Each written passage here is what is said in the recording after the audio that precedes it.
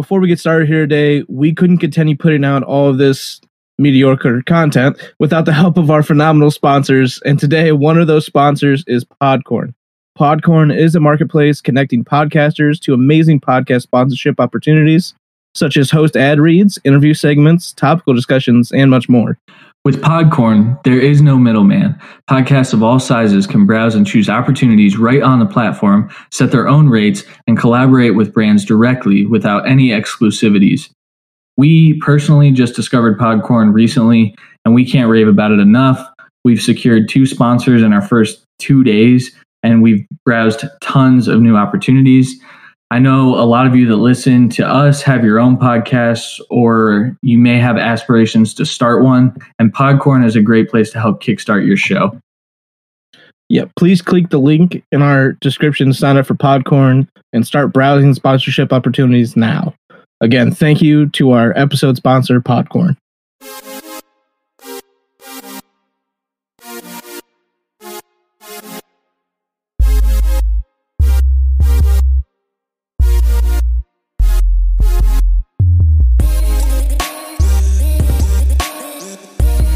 What's up, everybody? Welcome back for episode 204 of The Cut.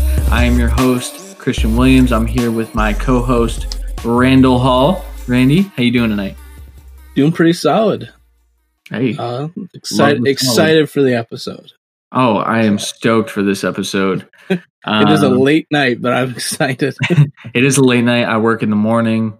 When you will probably see this, I will be at work, but that's okay because you got to get some money, you know? I guess, yeah. Whatever you say, man. All right, before we get started, thank you guys for joining us. Make sure you go click subscribe, follow us on our socials at The Cut FFL, and if you're feeling super generous, leave us some 5-star ratings. If you're into our mediocrity, 5 stars equals mediocre. So today we'll be talking a lot of stuff. We've got a lot of stuff on the docket. We had a last-minute interview pop up with John Vogel. He is the founder of Rite, and he is an NFL draft expert. He was down at the Senior Bowl. So we talked with him about that and some other things. We also are going to be going over our 2020 rookie quarterback rankings. And we have a little bit of an NFL draft trivia segment that we're going to try to fit in at the end. So without further ado, we'll just kick it straight to the interview. It was pre-recorded, but this is John Vogel from Rite. Welcome in, guys. We are excited. We have John Vogel here. He's an NFL draft expert. He is the founder of Rite. John, first, thank you for coming on and talking with us, especially on such short notice. We appreciate that. How are you doing tonight? I'm doing pretty well, guys. Thanks for having me on, first off. Always love talking NFL draft, and you guys just happened to hit me on one of the nights that I have off, so that worked out. Worked out perfect. Yeah, I'm looking forward to just talking about the Senior Bowl and a couple other things. So I know you mentioned some prospects that you wanted to talk about, and hopefully I've looked at them already. I'm sure I probably have at some point. Yeah, awesome. So you mentioned the Senior Bowl. I guess we can kick off with that. We saw you got the credential this year. Congratulations, first of all. That's awesome. That's basically a dream of ours to get that invite to the Senior Bowl. What was that experience like in general? So I was invited by Jim Nagy himself in August via Twitter. He reached out and said he wanted me to come down, and so that was one of the it was very cool. But once you got down there, it's NFL dreamland, man, because you're walking down the street and you'll pass Daniel Jeremiah walking up to go do something, and then there goes the Redskin scouting department, or you'll be sitting in a cafe somewhere and John Lynch sits down next to you and you're trying to place who he is because you've seen his face before, So it's just like you're constantly getting hit from all different angles of different NFL people, and they're all wanting to talk sports and stuff, and at the same time kind of avoid you because you got this big giant media thing on your badge. But once you kind of get to sit down and kind of talk with some of these guys a little bit, you find that, they're all human too, and they're all working the same thing that, you're hoping to do. So. Awesome. This isn't even one of our questions. Who was your favorite person to talk to down there? I would say Charles Davis. Oh, wow. All right. Because I was fixing to leave on Friday, and I was sitting in this, there's a coffee house right down the street from the Renaissance where he and Andrew Siciliano were doing some prep for the game on Friday. And really, really outstanding individual. Like, I'd seen him throughout the week, in passing, talking to people, and just super, super positive.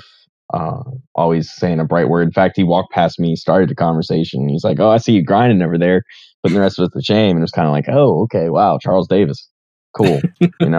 That's awesome. Yeah, that's cool. Just, I know you had did your work down there too. So, is there any prospect that stood out to you personally? Yeah, there were a couple that I came into the week that I didn't really know much of anything about, that I came away very impressed with. I think Josh Uche out of Michigan is an edge guy who really impressed during that week down there. I came into it I looked at him a little bit, hadn't given any extensive film study or anything. And from what I had seen, I wasn't impressed, and I wasn't understanding the hype. But it kind of looks like Michigan misused him in their scheme, tried to use him as a hybrid linebacker to kind of cover tight ends and stuff, and he's not a coverage guy. And you kind of saw that in the reps too. But when he was a straight up edge around as a 9-tech specifically, very, very solid prospect. And I think I wrote that in my scouting report once I put that out last week, because I mentioned that he's very role specific, and the team that takes him is going to have to figure out how they're going to play that role in their system. Because he does need to develop that coverage ability, and he probably does need to work on his 7-tech. Right. So that makes sense. I mean, they kind of did the same thing with Rashawn Gary, where no one really knew what was going on anymore, just because he wasn't used properly. Yeah, honestly, that's a great example. But Gary kind of made a mistake when he entered the draft, because he was really an interior defensive lineman. Yeah, and edge guys make all the money, and that's where you tried to switch to. And he was just a little bit heavy, wasn't quick enough, didn't have the hand usage to get around people when trying to perform a speed rush, for example. And so if Gary had stuck with his playing an interior defensive line and trained on that during the process, it might have been a little bit better for him. Yeah. All right. Anyone that you thought was going to be really good and just didn't really meet up to what you thought was coming in? Yeah, there was a couple. So Isang Bassi, I think, was one that really stood out, because he was one of those guys that on tape kind of popped and you're really excited about. You knew he was a little bit undersized coming in, but he looked physical. And what happened is, when he got to Mobile, he was absolutely manhandled by several receivers, specifically Denzel Mims. I think there were several one-on-one instances and drills, and then even in the game where Mims just simply threw him aside, and it was bad. He doesn't play well in press. I think he's a little bit worried about getting beat deep, especially when he realized the competition of receivers that he was going up against in Mobile, which was absolutely unfair. So that was one guy, I think, that really kind of, we were expecting to see a whole lot more from, and he really disappointed through the week. Also not one of our questions. I think the first conversation you and I had on Twitter was about Gandy Golden. What did you think of him down there? I know I heard that he really didn't show anything new, but he didn't really hurt his stock while he was there either. What do you think of him? Oh, so there were a lot of people that came into the Senior Bowl not knowing anything about Antonio Gandy Golden. So when they saw him, they were thoroughly impressed. Now, us of us that knew of Antonio and, were already quite excited about him, kind of left a little bit disappointed, because I think what he really struggles with specifically is getting off of the release. Brad Kelly, who used formerly of the Draft Network, now with Pro Football Network, he's very, very in depth with his wide receiver knowledge. He played wide receiver. He's a wide receivers coach. I think now he's a quarterback's offensive coordinator at, I can't remember the school right now off the top of my head, but I got the chance to sit with him and watch some tape for a couple hours. And we were watching specifically receivers and Antonio Gandy-Golden. And it was the same thing every time off of his release. He doesn't try to use his size as leverage. And that's something that, when you're a 6'5", 220-pound individual, you want to see. And that was kind of like the concerning thing. I think he can win. I think he's very raw in his technique, specifically at the top of his breaks when he's looking to create that separation. Sometimes his hand usage isn't great. Sometimes his footwork isn't great, but he's got the raw tools in the sense that he can catch pretty much anything you send his way. Absolutely. Yeah. That sounds exactly how I broke it to Christian. He was very high on him going into Senior Bowl and everything, and the release was my main concern as well. But obviously, there's amazing coaches that know more than us in the NFL that can fix that. I don't know to what extent, but he can definitely improve. Oh, yeah. Get him on the Jets, man. Get him on the Jets. So let's take a step back really quick. We meant to ask you what initially drew you into covering the NFL draft. I know I was drawn to it because I'm a Cleveland Browns fan, and the draft is basically our Super Bowl. So putting in a lot of in the draft in Cleveland, this is the epitome of Cleveland. Yes, exactly. So what drew you in to covering the draft?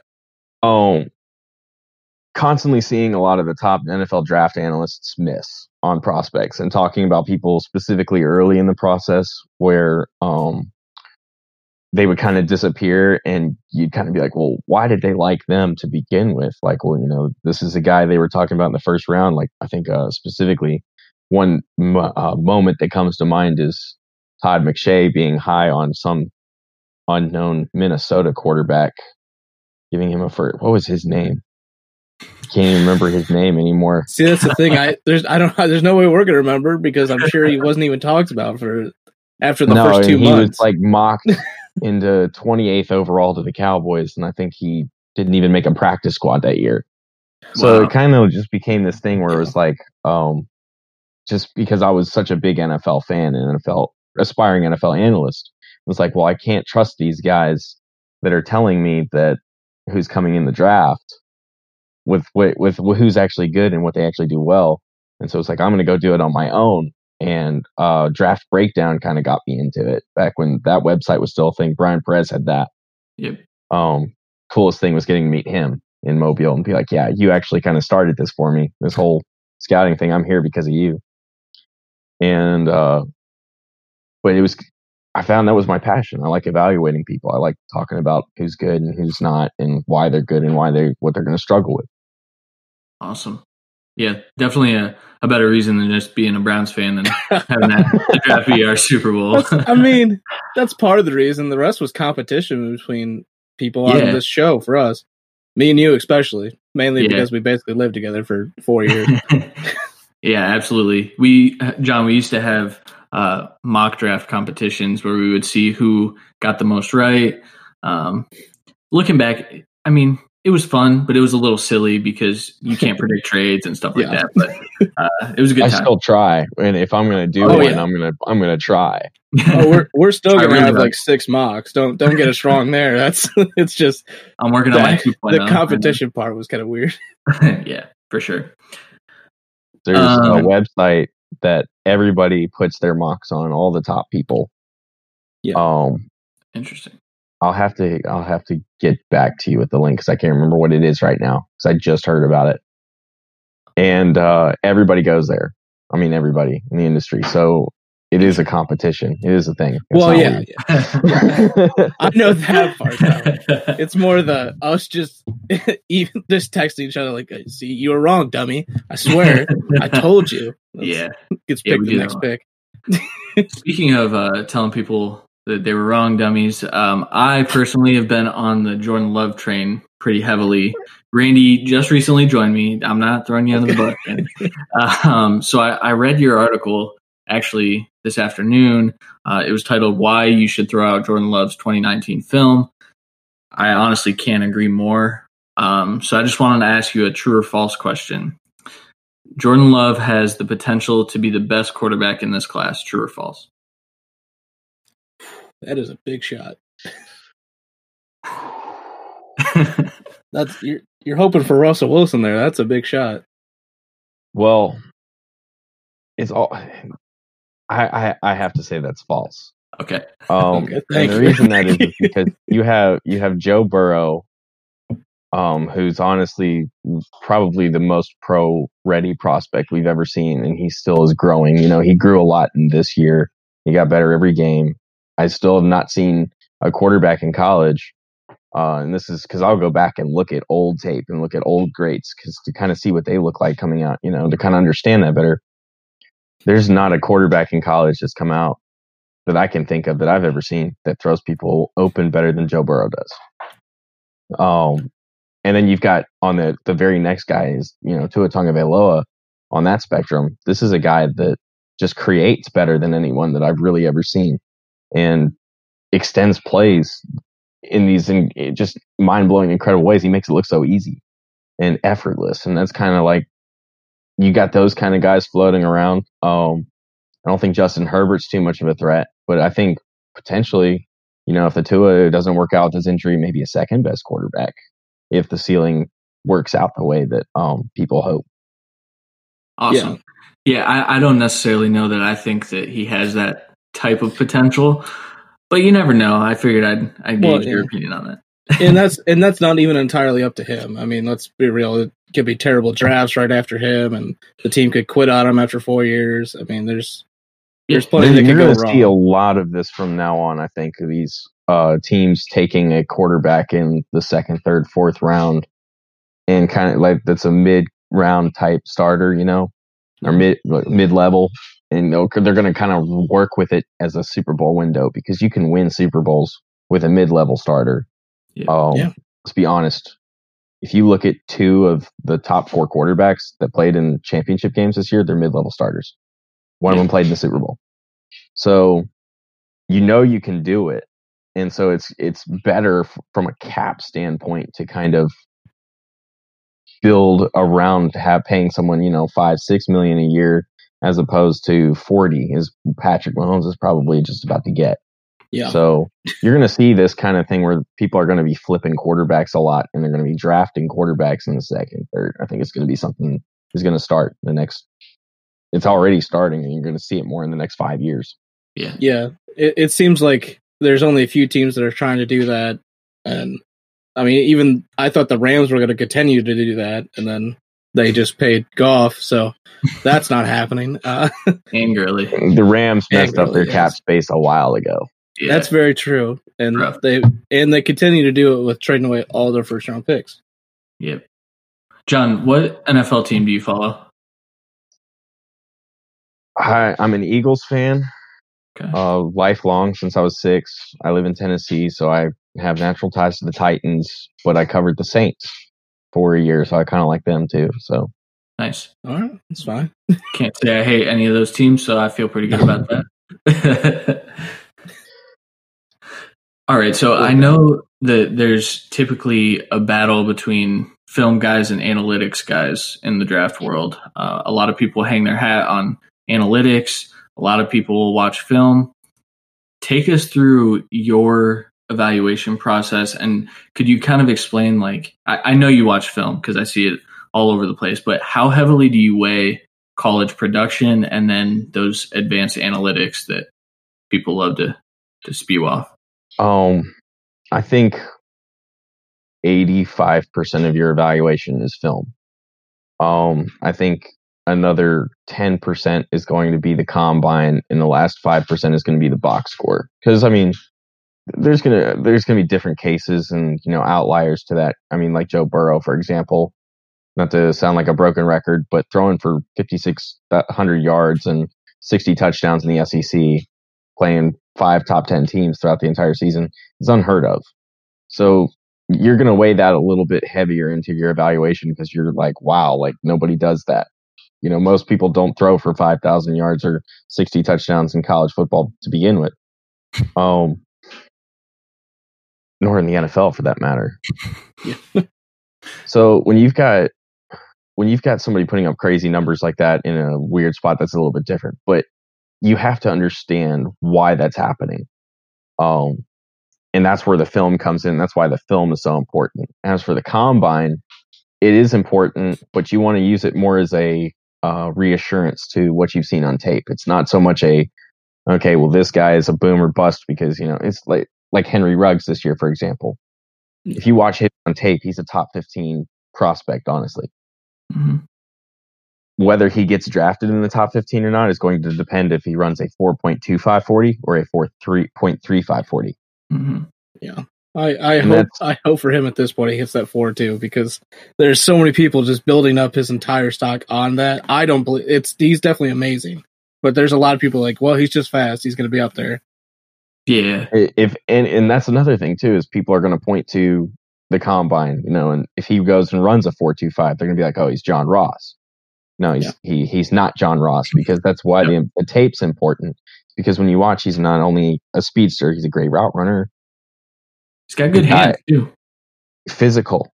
He's physical after the catch too. And this is something not a lot of people are aware of. And so all those Alabama receivers are physical after the catch. So that's why I think tape is really, really important, because that really tells you the full story. Tape never lies. Statistics, you can spin any way to tell whatever story you want it to. Yeah, for sure. Honestly, I think Henry Ruggs is probably the perfect argument for that, because doesn't have a ton of production, has a huge touchdown number, and most of those are 40 or 20 plus. And but then you look on the sidelines and you have four guys playing rock, paper, scissors to who gets to catch the ball for the touchdown this time. So you're like, okay, well, it clearly wasn't just the talent. Yeah. Yeah, I think another good example of that is Van Jefferson. I mean, you watch that guy run routes, it looks like he has the talent of a really good NFL receiver. Obviously, the production just was not there for various reasons. I'm high on Van Jefferson. I don't know how everyone else is on him right now, but I think so. I saw him in Mobile too, and the route running does stand out. It's out of this world what he can do with his feet. I think we were pointing out that his comeback routes where he's running a full on go and he comes back, he can hit that break and he's back in 2 steps as opposed to 3 or 4. Wow. So he's very, very fluid with that, and he'll create a lot of separation with that. I think, to me, I'm a little bit worried about his hands, and I don't think his speed is going to be adequate when he runs the 40 at the combine. And NFL teams are going to weigh that 40 because, DBs are getting faster in this league, and they want guys that are faster. And if you don't run that 40, it doesn't matter what you do with separation. You're going to drop a little bit to guys that can run a 4.4 or 4.3. Right. Absolutely. True. Randy, do you have any other questions? I know we added like 10, but no, I mean, I'm good. That's a solid. I mean, we got a lot of information quickly. Yeah, John, thank you so much for joining us. Like I said, especially on this short notice, maybe sometime closer to the draft, we could have you back and we can talk about our favorite prospects. For sure. I'm always down. Awesome. Right. Thanks, John. All right. Again, major thanks to John for joining us on a late night. He did say we got lucky. We caught him on a night that he was off. But go follow his socials at John D.A. Vogel, Vogel, and at Draft Rite. Draft and then Rite. Yeah. Fantastic site with a ton of great articles, their own rankings, their own mock drafts. Just good content, good interviews as well. Absolutely. And before we get into our 2020 rookie quarterback rankings, we're going to take a quick break. Welcome back. We are going to be going into our 2020 rookie quarterback rankings. I am going to start. Also, well, we are going to start. We are, yeah. It's Joe Burrow, obviously. You just heard our interview with John Vogel. He basically said that Joe Burrow is the most pro-ready quarterback we've ever seen, and I tend to agree with him. Randy, he's up there with Luck for sure, and what many assume will be up there with Lawrence next year. Yeah, see, I think Joe Burrow 2019 is going to be better than Trevor Lawrence 2020. Possibly. I mean, let's be real, and John just talked about this too. Burrow basically had the best season for a quarterback, one season in college ever. Mainly because it's not an air raid system. You put the competition levels up. I mean, it was incredible. There's a reason. There's no doubt he goes one. Absolutely. Yeah. Let me ask you this though. Do you think he has flaws? Like, do you think that there's a chance that there's some Mitch Trubisky effect here? There's not a Mitch Trubisky effect. I'll say that. I understand what you're saying. Like, so basically the only hang up on Burrow is we've been burned by these kind of 1 year wonder type things before. And the other hang up is he's like the oldest quarterback in the class, basically. And all those kind of coincide to how his career started, like Ohio State, where there's so much more competition there for quarterback, and he just wasn't ready yet. And I think this speaks a lot. And the other hang up would be the coaching. Maybe he's not going to get the same level of coaching at the next level. Obviously, Joe Brady just got an NFL job without ever having a coordinator job in college, just strongly based on what he did for Burrow. So I do think there's some worries. I don't see flaws in his game. That's where like the hang-ups go. Whereas we've seen flaws with Trubisky for sure throughout levels and everything, and many other quarterbacks like that. So that's why I know early on, like late season, me and you were in discussion because you're obviously a huge Andy Dalton fan.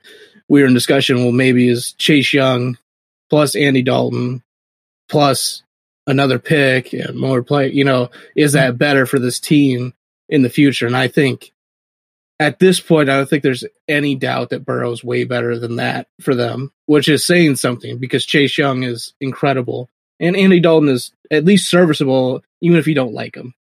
Yeah. Yeah. And you're talking to, I might be the biggest Andy Dalton stan for someone who I don't really like the Bengals. I don't know why I defend that man. But I hope he gets a starting job because Joe Burrow's going one, and I don't think there's any question. Yeah, and I think I'm not going to go out and say he's going to be a Hall of Famer, but I think unless they royally screw it up in Cincinnati, which let's be honest could happen, he's going to be a perennial All-Pro. Right. I mean, we're talking Luck levels, we're talking Manning coming out levels, people hyped. I mean, I'm excited, really, which sucks as a Browns fan, but I'm excited too. Yeah, absolutely.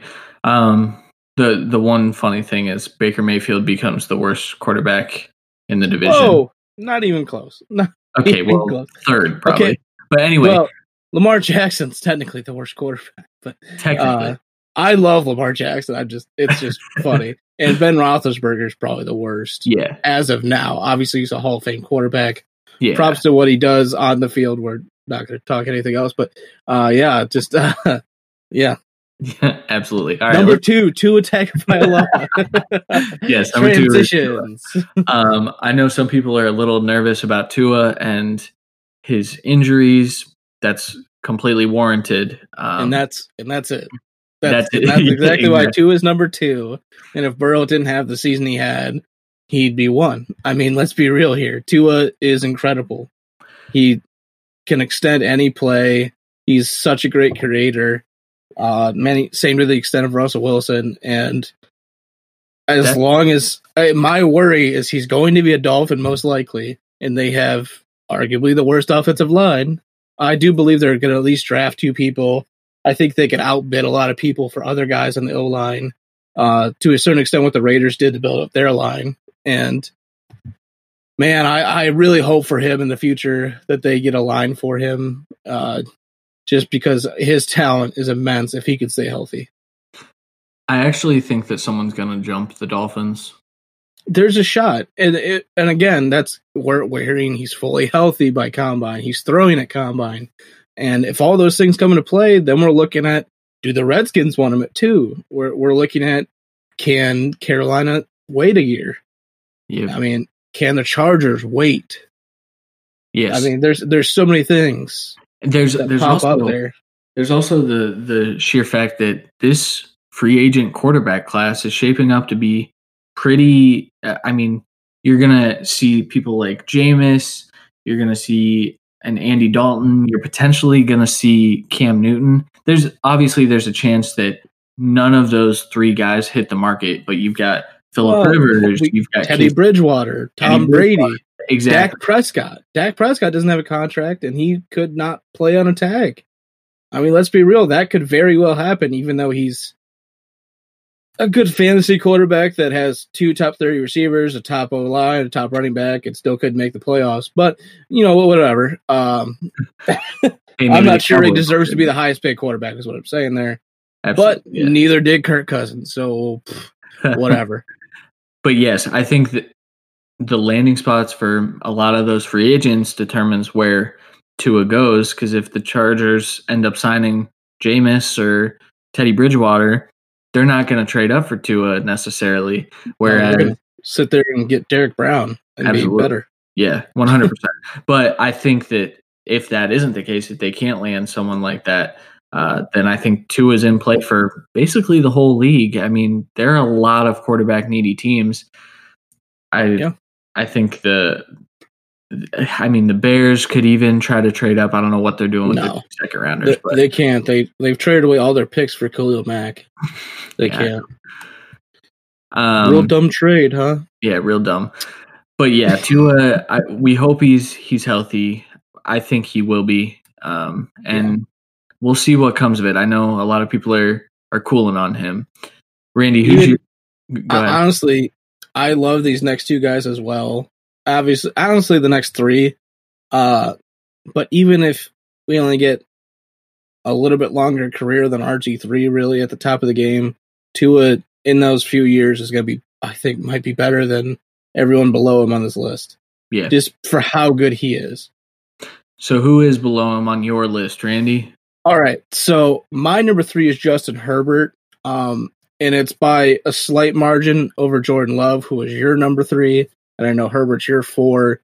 I think we should break these 2 down together. Obviously, they're not the same player, but they have kind of the same intangibles and weaknesses to a certain extent. They both don't read a defense very well. They don't have great progression. They have good pocket awareness and stuff like that. But like I said, they can't really read a defense to the fullest extent. So that awareness isn't there. The accuracy awareness is better than most people in the class, but still not top tier. They have strong arms, super mobile guys, can create plays.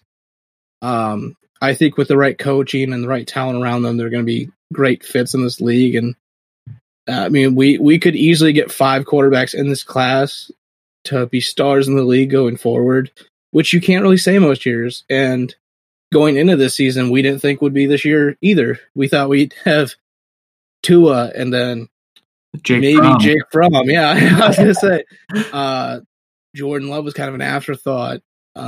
Even Joe Burrow was a 4th or 5th round pick over the year. So obviously this is a much cool down from Herbert, who would have probably been picked before Daniel Jones last year. He'd probably be a giant right now if we're being real. Maybe not. Gettleman like the Duke connection, I guess. But man, I really do like Herbert, especially a lot more coming last year tape.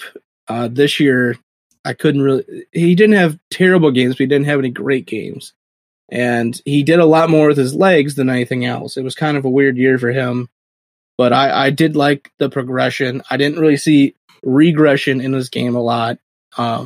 Just progression in certain steps. But in the whole for both these guys, they needed to progress. They didn't. And to a certain extent, that might have been talent around him, even though Herbert played at Oregon, which is much bigger than Utah State. It's not like Oregon's putting out top running backs and receivers every year. They look good in college and don't do anything in the NFL. So, I mean, let's be real. Absolutely. LeGarrette Blount. I mean, what are we talking here? Hey, he got your favorite team. I'm not saying I don't like LeGarrette Blount, but I mean, he's known in college for punching a guy. He's not known for being a tremendous running back. Yeah. So one thing I do want to mention, I know a lot of big draft moguls are putting some bad juju on Jordan Love and Justin Herbert, in that Jordan Love has received Patrick Mahomes comps and Justin Herbert has received Carson Wentz comps. Yes, and but you got to remember, people forget this, and some people do this. I'm not going to say this isn't an actual thing, but comps are meant to be intangibles from college coming in. There are definitely tons of people in the draft Twitter universe that just give out comps of this is what they're going to be as a career. And that is so wrong and just so dumb, because like we said with John, it is not just up to the quarterback. Absolutely. Tom Brady wouldn't be Tom Brady if they didn't try and put a team around him. Look at Aaron Rodgers. Everyone thought he was a GOAT until they didn't really help him out, and he was awful this year. I mean, let's be real. An Aaron Rodgers year, this was awful. Yeah. No, I definitely agree with that. And that's part of the reason why I have Love ranked above Herbert. I actually think that Love is less dependent on his teammates. I know that sounds weird if you watch his 2018 tape and then his 2019 and you see his just outstanding regression. He was very, very bad in 2019. I get it. But I think Jordan Love has accuracy that will translate better to the NFL, whereas Herbert, his completion percentage was high. And after watching a few games, it kind of shocks me, because when he's even throwing short routes, man, like Justin Herbert misses the easy throws. He makes some spectacular throws, but that's why I separated Love from Herbert. And I know I've flip-flopped a couple times now, but I'm going to stick to my first impression, and I think Love's going to sit in this 3 spot until the draft, unless we see something at the combine.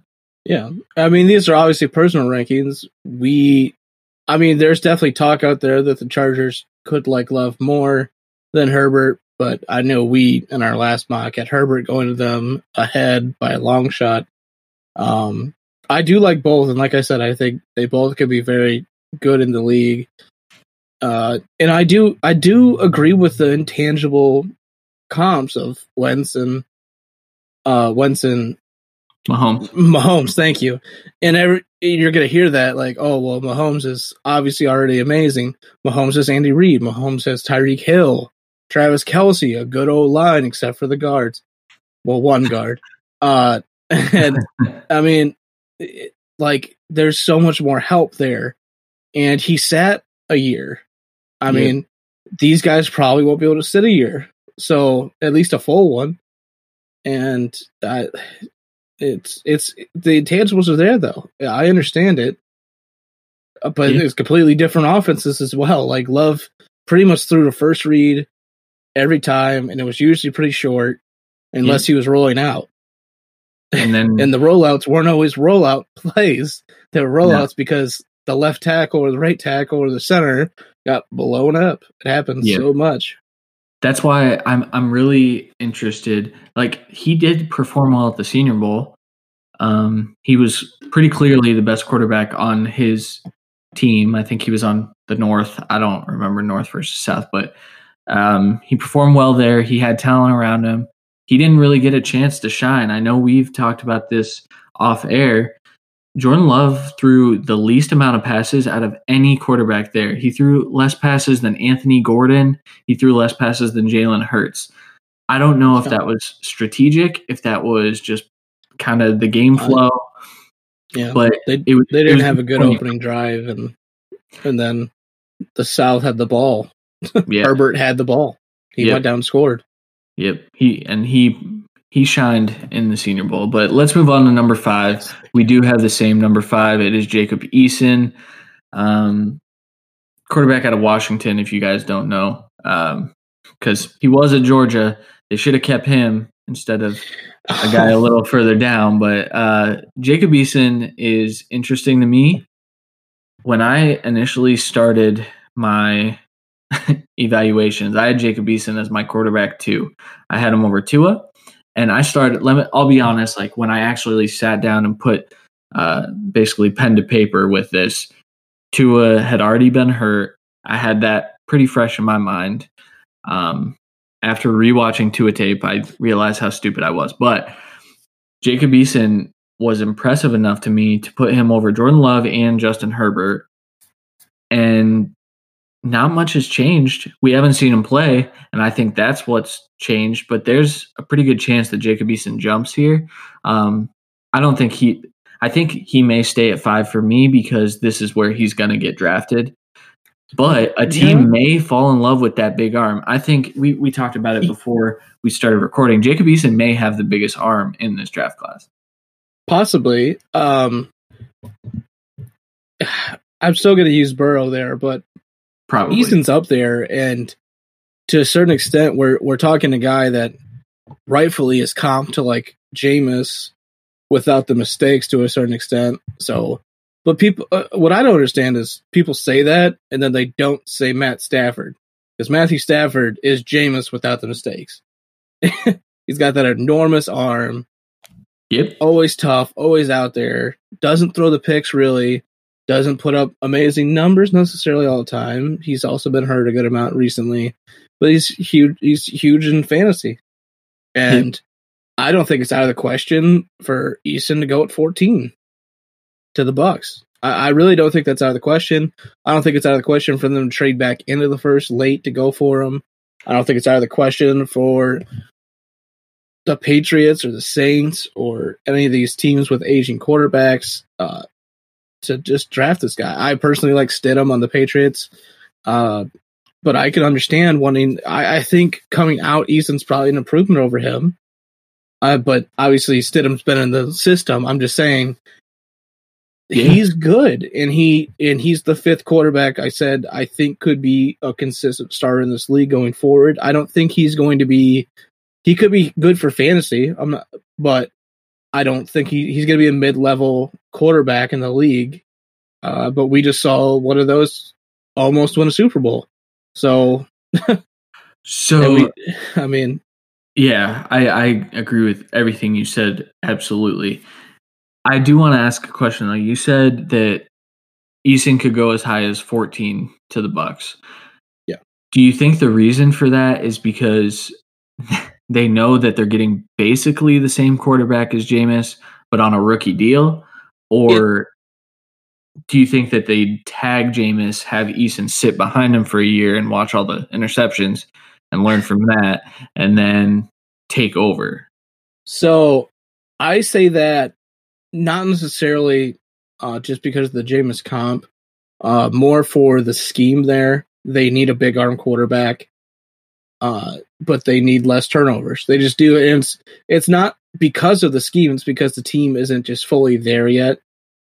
They had a better record. They're at 14. They're close to the playoffs. Let's be real. They were almost better than half the league, with Jameis having 32 turnovers. I mean, you cut that in half, maybe you're picking at 20 here. You know what I mean? Like, and it's a rookie deal. Like we've said on here before, I think Jameis is back. Just because he did show out in this system, whether that was because of the talent receiver or not, I guess that's to be determined. Sure. I don't think they signed him to a 4 or 5 year deal. I don't think he's worth $30 million. But I also don't want them to tag him, because if they can't work out a deal with Shaq Barrett, I think it's smarter to tag him for a year, make sure this can actually be another year thing, because this is really the first year Shaq Barrett's been that good. Yeah. And his tag's going to be $16 million around there compared to about 27 for Jameis. So it'd be so much smarter for their books to get him on a tag, maybe do a 1 or 2 year deal for Jameis here, at $25 million and then draft Eason. That's what I was gonna say is I think they'd do a 2-year with Jameis for about 25. I think they'll tag Shaq Barrett, and I think if Jameis declines that 25, he's gonna have the Lev Bell effect, and he's gonna have to take less money than he was initially offered. So I think that it's almost a guarantee that Jameis comes back. He may, because I mean there's a lot of teams that need quarterbacks still. There is every year because teams get older. I mean, is it out of question for the Steelers to sign Jameis? I mean, no, I don't think so. True. Is it out of question for the Steelers to draft Jacob Eason? Not even close. They could easily come up and get him. In my 1.5, that's exactly what happened. They traded into pick number 32, and they got their quarterback and that 5th-year option. I think that's a very likely scenario. I think it's a stretch to say Eason will go that high, but I completely see it. Like that's the ceiling of the draft for him. That's why I put it out. Like I can envision them thinking we won't be able to get him in the 2nd. We're not sure if we could trade back up, what we need to give up. Let's just get him here. And that could be a trade down as well, because at that point there's going to be receivers, corners, edges, tackles even maybe that teams need. So there's so much movement that can happen right there. And I mean, there's a chance that both D tackles are gone there. Maybe Fulton and Okudah's gone, and they don't view Henderson or anyone else up to that standard. I mean, there's plenty of reasons why they could pick the quarterback there. They could trade away. I mean, both of us think James is back, but he very well may be a Dolphin. I mean, we don't know. He could be a Patriot. Dude, we don't know. That's so crazy. But I agree with all of that. I hope Jacob Eason lands in a place where he can thrive, because I think in the right system, the reason we've been talking about the Bucs so much is because that is the perfect system for Jacob Eason. Just what it requires, the 2 receivers, it would allow them to keep Chris Godwin. I don't necessarily know if it's going to happen. A lot of people do think it's going to happen. But I do want to say, in the Vikings scheme from last year, I understand the Browns technically, quote unquote, have that, but it's not like the Vikings are going to change their scheme. I think he could be a good transition from Cousins as well, because that scheme definitely uses an accurate quarterback with a big arm. Mm-hmm. And I mean, Kirk Cousins doesn't necessarily have a big arm, but he's accurate, and he's not relied upon to throw 30 times a game. So what you're telling me is Jacob Eason to the Browns at number 10? Not a chance. I will slap you so many times. Okay, number 6. Same quarterback for both of us. It's Jalen Hurts. I'm actually shocked that Jalen Hurts is your number 6 quarterback, Randy. He is number 6 mainly because I like Fromm to an extent. Obviously, super regression this year, with not really a dip in talent around him or anything like that. He even had a good line, everything. I mean, let's be real. Georgia was good, and he didn't do anything to really win them games necessarily. I don't really think he did a ton to lose them games, except for 1 or 2 here or there. We definitely saw those, but there just was a progression, and I think he can get the right coaching in the NFL and be fine. But Hurts he has about the same accuracy, probably about the same arm, maybe even a little stronger. They have the same, really.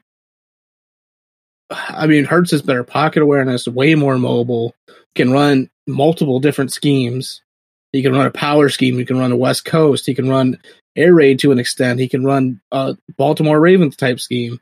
I mean, he's versatile, where Fromm really needs to be that guy that's just sitting there only dinking and dunking, having a couple really good throws here and there, a play action type scheme that he's relied upon to lead the offense and not just gunsling him games.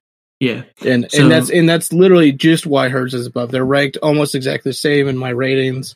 It's just Hurts has more intangibles, gets more versatile. That leadership of Hurts, that silent killer leadership, I think is better than Fromm. Yeah, So absolutely. So that's the sole reason that I have Hurts above Fromm. I know I have different round grades on them right now. Shut up, dude. Yeah, I know my voice cracked. We will acknowledge it to the listeners as well. Hurts is where he is because of the stuff that you can't teach, and that's leadership. But also, when you look at his stats, I know he's playing in Oklahoma's offense. I know that's a lot different than playing in the Wisconsin offense that Russell Wilson played in, but their stats are nearly identical. Russell Wilson was a tad better. He was a little more accurate. He threw for less picks. But that is my comp for Jalen Hurts. And if that's the case, sure, I'll take Hurts in the second round because, I mean, Russell Wilson fell all the way to the third because he was a short guy. He had basically 1 year of success. That's Jalen Hurts to a T. Like, wow. Jalen Hurts is bigger. That's and I have a third round grade on Hurts, but that's because I only have 4 first round guys and a second round grade only on Eason, and that's but see, like in Hurts cannot play this year. There's no chance he should be on a field this year except for cleanup duty or his team's 15-0 and he's on the field. Like he needs to learn. He needs to get a little bit better in a bunch of different aspects, but he could be like he could work out. Like this isn't, he's not Lamar because he's can run the ball, but he can play that kind of system. So if you believe that you can get that system in the right place and he's going to be cheaper down the road, he's worth a draft pick. I mean, it's literally just, if you believe in that type of system, he's worth it. And his leadership and intangibles are just off the charts. Yeah, absolutely. I think Jalen Hurts to the Seahawks makes too much sense.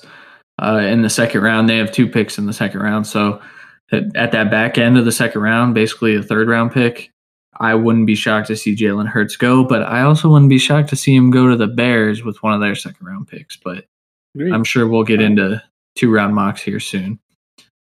We'll see. Man, we have to take a quick pause. I just can't focus with this on my mind. Have you ever looked at a woman with a charcoal face mask on and thought, man, that activated charcoal would feel great on my scrotum? No, I don't think I've ever thought that, man. Are you good? Yeah, I'm fine. Every time my girlfriend has a face mask on, I ask her to borrow it for my ball sack. Well, does she let you do that? She definitely does not know. Well, but she should. She should, but the good thing is you don't have to ask her that really embarrassing question anymore. What do you mean? There's a ball wash company, Ballsy, that has this exact product for you.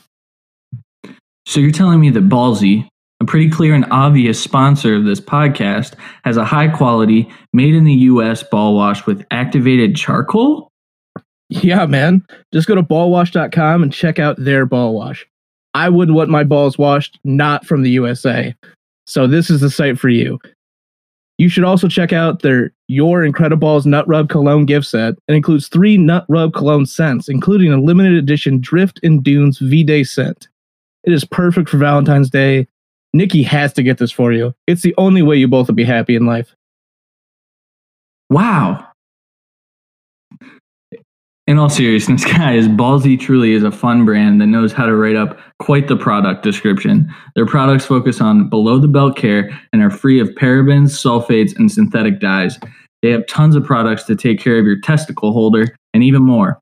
Ballsy's Your Incrediballs Nut Rub Cologne package, get it, is just $35, but we at The Cut want to give you an even better deal. Go to ballwash.com and use the promo code CUT20 for 20% off. Again, that's ballwash.com and promo code CUT20 for 20% off the Your Incrediballs Nut Rub Cologne gift set. Tell your girlfriends and or wives to get this gift set for your balls instead of just getting you some golf balls or some other lame gift. Man, 20% off? If my girlfriend's not getting this for me, I have to cop this product before she cops a feel of my balls. major thank you to Ballsy for sponsoring this episode of the podcast. All right, our number 7 quarterback, both of us have Jake Fromm here. Randy, you touched on him quite a bit. My thing with Jake Fromm is he's regressed every single year he's been in college. My comp for him is Josh McCown. I think he can be a really solid backup quarterback for a very, very long time because he is a really smart guy. And I think teams are going to fall in love with that. And because quarterbacks get pushed up, I do think that Jake Fromm is going to get drafted in the second round. I don't think he has the talent of a second round quarterback. That's enough talk about Jake Fromm. I honestly, I'm just so disappointed. This dude was supposed to be competing for the number 1 overall pick coming into this year, and he absolutely plummeted his draft stock and still came out. He could have went back to Georgia for a year. Well, why continue to regress? That's but I do want to point out, same thing with Jalen Hurts. Should not touch the field this year, maybe even multiple years, but could be maybe even a good ever. starter in the league. They both have the leadership, intangibles, intelligence to just be a starting quarterback in the NFL. So it's just coaching scheme if they can get him there. Yeah, and somebody's going to have to take the chance. So that's what's going to come down to.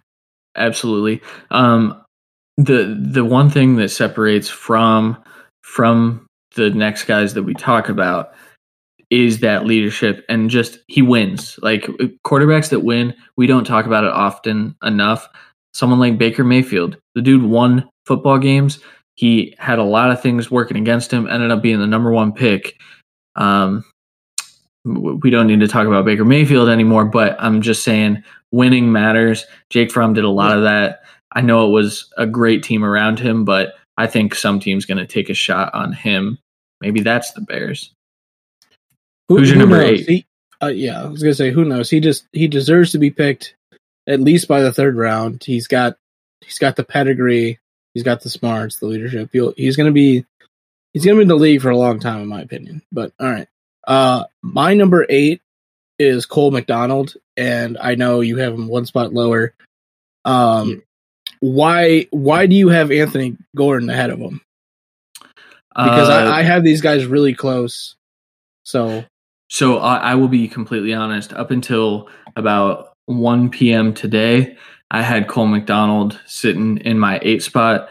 I told you yesterday I was going to go back and watch some Anthony Gordon tape, and I could not get off his game against UCLA where he threw for 9 touchdowns or 7 touchdowns, or I don't even know how many touchdowns. I lost count. I know it's silly to take a guy's best game and move him up in your rankings, but I think that a lot of the things that Anthony Gordon did are the things that Gardner Minshew was able to do, and I think Anthony Gordon does it better. I'll be flat out. I have a bias here because I think that Gardner Minshew is going to be a decent starting quarterback this year. I know he doesn't have the starting job as of right now. I think he will before the season starts. I think he has a lot of skills that people overlook because those 2 guys went to Washington State. They don't play the best competition. They have a weird throwing motion. If you watch Anthony Gordon, it's like watching Gardner Minshew. It's like Gardner Minshew taught Anthony Gordon how to throw the football. But I think that Anthony Gordon has a little better decision-making coming out. I will say I don't really know about his leadership. I don't know if he can take the reins, but he's not going to be expected to. I mean, he's my 8th quarterback. The quarterback 8 in drafts normally doesn't have to take the reins from someone, but we'll talk a little bit on Cole McDonald, I guess, from that conversation. I have these 2 pretty much identical to each other. I think Gordon's a little bit more accurate across the board than McDonald, but it's not by a lot. I think just McDonald has a bigger arm. I think that's literally the separation for me. I like I said, obviously we both don't know enough. We don't watch Hawaii and Washington State every day. We can't speak to their leadership at this aspect, and like we can with the other guys because we know more about them. But it's literally neck and neck for me, and I think there's a couple other guys that are in those kind of categories as well. Of they should be on teams, they should not be starters. They can be very vital to an organization and can be amazing backups down the road here, and that can always turn into a starter down the road. I'm not saying that's not possible, but they both are really good. And it's like I said, it's literally just the separation of arm strength, where Gordon has average arm strength and McDonald has. I mean, it's elite arm strength. It's not up to Eason and Burrow and them, but it's right under. Yeah, absolutely. That is literally the only separation. They both have hitches in their mechanics and footwork for sure. Awareness isn't spectacular, but they show good traits. They usually win games. They're not in good conferences, so it's hard to just distinguish really. I mean, Washington State's in a decent conference, but yeah, I do want to touch on Cole McDonald really quick. I was pleasantly surprised when I turned on his film. I did not expect much. I know he was one of the late declarations. I believe he declared the day before the deadline or something close to that. Yeah. So I hadn't really looked at him at all. And then I went back and I watched a few games and I was pleasantly surprised. I think that he can be a very viable backup. These two guys are guys that I hope the Browns target. And I think Anthony Gordon would be a much better fit just because of his play style and how it kind of mirrors Baker Mayfield. But Cole McDonald would be awesome as well. Yeah. And all these guys left are day 3 guys, and we're talking teams need to take shots on young quarterbacks. I mean, what backups can you name right now? I mean, let's be real. There's really not a ton that you're like, okay, well, this guy. There's a couple standouts that we know, honestly, kind of from Browns fans. We know a few of them. But, I mean, there's guys that are backups like Bridgewater that are going to be starters this year. So there's plenty of like that. But we're talking about guys that were starters that flamed out, like RG3 or Mark Sanchez a couple years ago. I mean, we're Brian Hoyer. Like, we're talking like that. Yeah. So I think these guys can easily be that. And I mean, I think they could be better than Mark Sanchez, career-wise at least. Obviously, he had a good year or two. I'm not gonna say he didn't, but I do, like you said, I like these guys as NFL quarterbacks. I don't know if they ever get a chance to have the reins, but I think if they do, they're gonna be surprising. Mm-hmm. Yeah, I don't think they're not going to be stars. They're not Tom Brady coming out. I mean, you never know. That's what once you get past the 3rd round, that's what everyone compares you to. So let's be real. I mean, and now very well could, hopefully for your sake, be Gardner Minshew down the road here. Yeah. I like what he did, but these guys could be that. Just put in and be good. But yeah, like I said, but those are our 8 and 9. Who do you have at 10? I have Jake Luton. Okay, same here. Yeah. my screen wasn't all the way down. That's why I was asking. Gotcha. I have Jake Luton, and this is another guy that I think can be successful in the right system. A lot of what Jake Luton does is pretty average. I think that he goes out there, he makes pretty good throws. He doesn't make spectacular throws, but he's fairly accurate. He's not the most mobile guy, but you look at him, he's fucking huge. He's oh my god, he's huge. He's 6'7", 230 on a bad day.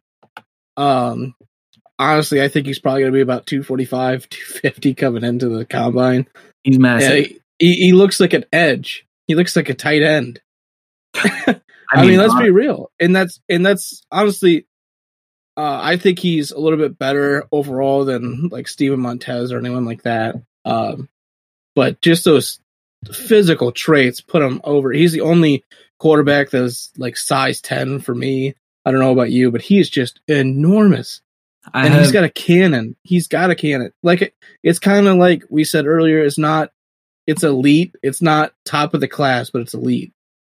Yep. So I actually have a size 10 grade on Eason and Herbert, and I think that Jake Luton is Jacob Eason light. Like I think Jacob Eason is a little more accurate. Isn't that Jake Fromm? Oh, poor Jake Fromm, dude. Poor Georgia. Yep. No, stupid Georgia. I do think that Jake Luton in the right system can be a good backup. I don't think this is a guy that you're going to see in dynasty drafts, though. I don't think that. No, he's going to be on a waiver. Yeah, absolutely. But there's a shot that he's worthy of a stash depending on where he goes. He went to the Pittsburgh Steelers, I'd pick him up right away. You know, like, if he went to the Bills, I might think about having like a watch on him. I mean, let's be real. Josh Allen's play style, it's going to get him hurt. He's going to get hurt every now and then. Obviously, I'm not going to be that old guy. He ran, so he's going to get hurt. But I mean, there's so many of those. I mean, there's still old guys that refuse to admit Lamar Jackson's incredible. I mean, like you have a higher chance of getting hurt. We've seen it before, and he's got a huge arm. He's not going to be. He's mobile for a big guy. I'll say that. I mean, to the extent that like maybe like Ben Roethlisberger's mobile, like he's got to break tackles. He can run for a first down. He's not going to run the system that Josh Allen does, but he can throw John Brown. I can tell you that. He can throw John Brown open. You just chuck it, man. He'll go exactly. get it. Yeah, I agree completely. I hope he lands in a system that he can thrive in. Yeah. But that wraps up our top 10 quarterbacks. I know we listed our 11 and 12, but I think that I want to reevaluate some of these really late guys because the NFL Combine list just came out. There are some guys that were snubbed that actually made both of our lists. So I think it'd be smart to just keep those to ourselves for now and report back closer to draft time. And in fairness, there's I think there's like 2 or 3 other guys I have to go more in depth on. Mm-hmm. Not saying they're not going to be ahead of these guys, but yeah. Yeah, absolutely. So we will kick right into our NFL draft trivia. This is fully centric on quarterbacks to go with the theme of the episode for the most part. You're murdering me with these questions. So I came up with these questions. I'm just going to ask Randy. Listeners, if you get all 5 right, shoot us a mention on Twitter or a DM, and we'll say congrats. I don't think we'll be giving anything away, but you never know. So just shoot us a message either way. Randy, are you ready?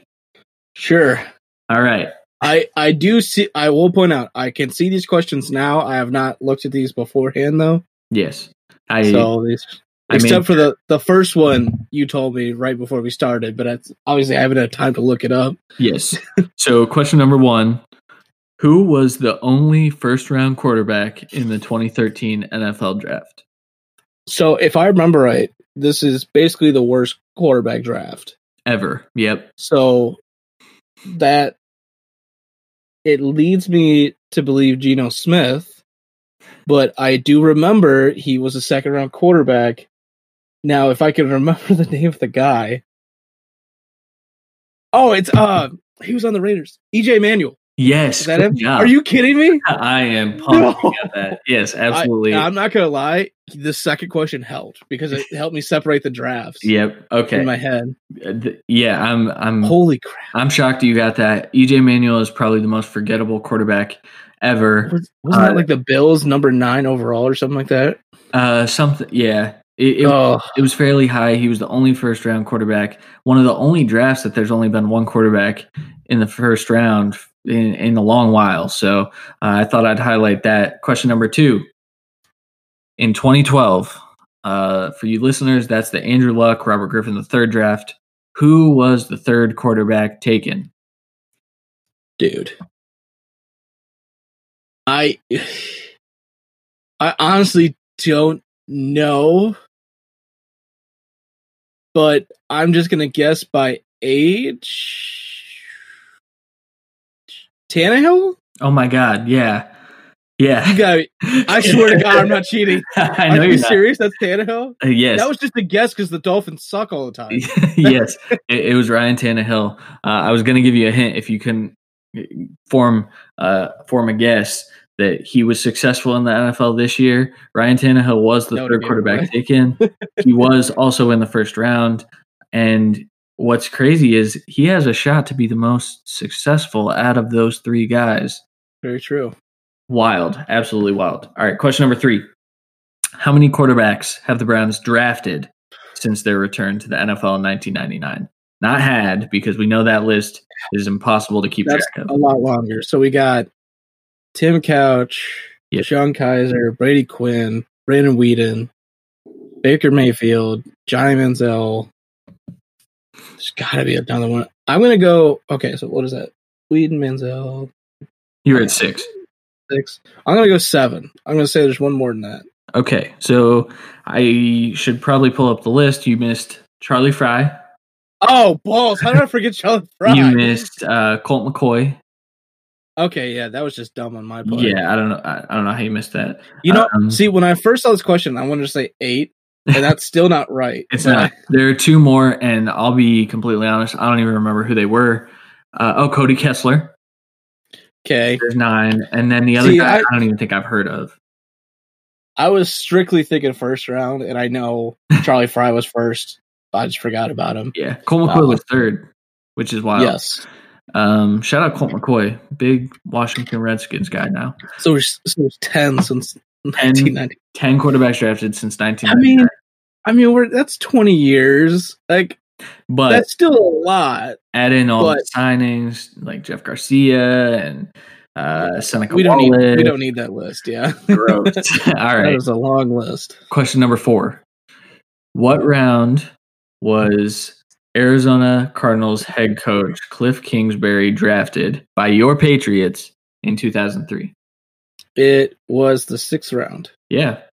Wow. Okay, so that was a complete guess. Complete guess. I knew it wasn't first 4 rounds at least. So, and because you said drafted, I knew it wasn't undrafted. So it was only a few. There you go. Hey, it could have been a trick question. It could have been. All right. Last question. Who was the last quarterback selected in the 2005 NFL draft? I will give you a hint. He's relevant. He's relevant. Yeah, it's not some like Charlie Whitehurst or anything like that. Could you give me a round? Around 7th. Very end of the 7th. 2005. Josh McCown. I know it's not right. No. Around the same age though. Take one more guess. Any other hint? He's also a good rushing quarterback as of 2019. Holy hell. And that's a trick. Kind of. I was going to say, that's got to be a trick. Dude. Oh my God. Is it Fitzpatrick? It's Ryan Fitzpatrick. Are you serious? He was the last quarterback drafted in that draft. Wow. Obviously, the rushing was a joke. He led the Dolphins in rushing with over 300 yards. But yeah, good job. You just freaking ran the table with this trivia. No, I got the Browns one wrong. Yeah, you missed that one too. And I lucked out. And I basically got that last one wrong. You gave me like 3 guesses. Yes, but 3 hits. Overall, good job. I think we're going to do this again. That was pretty fun. Maybe you can come up with, maybe you can test me next time. But that'll do it for the episode. Thank you guys for joining us. Make sure you subscribe. As always, follow us on socials. I'm at 40_Williams. Randy is at Randy_Hall71. That's on Twitter. Next week, we do have our 2020 rookie tight end rankings. And we have a big interview with the guys from the Fifth Quarter podcast, Sean Gilbert and Logan Updike. I featured on their podcast a couple months ago during the fantasy season. They're returning the favor. They're going to come talk to us. We're going to focus on mostly the Browns, but some NFL draft stuff. And Sean and I actually played baseball together. So I'm going to ask Sean if he thinks he was better at football or baseball in high school. We had a nice shortstop, second base combo. So it was a good time. But we're looking forward to that. We think that's going to be another great interview. Before we get out of here, major thanks again to John Vogel for joining us for our interview tonight. And while I'm at it, thank you to everyone who's joined us recently. We've grown pretty quickly here with our NFL draft coverage, and we can't thank our listeners enough. So give yourself a pat on the back for giving us a little bit of a boost of confidence, because we've bumped up quite a bit here. Yeah, encourages us to work harder too. Absolutely. To continue the draft coverage. So absolutely. Yeah. Like I always say, any questions you guys have, please ask away. We answer anyone we can. So yeah, but all right. Well, for Randy Hall, I am Christian Williams. We'll talk to you next week. Peace.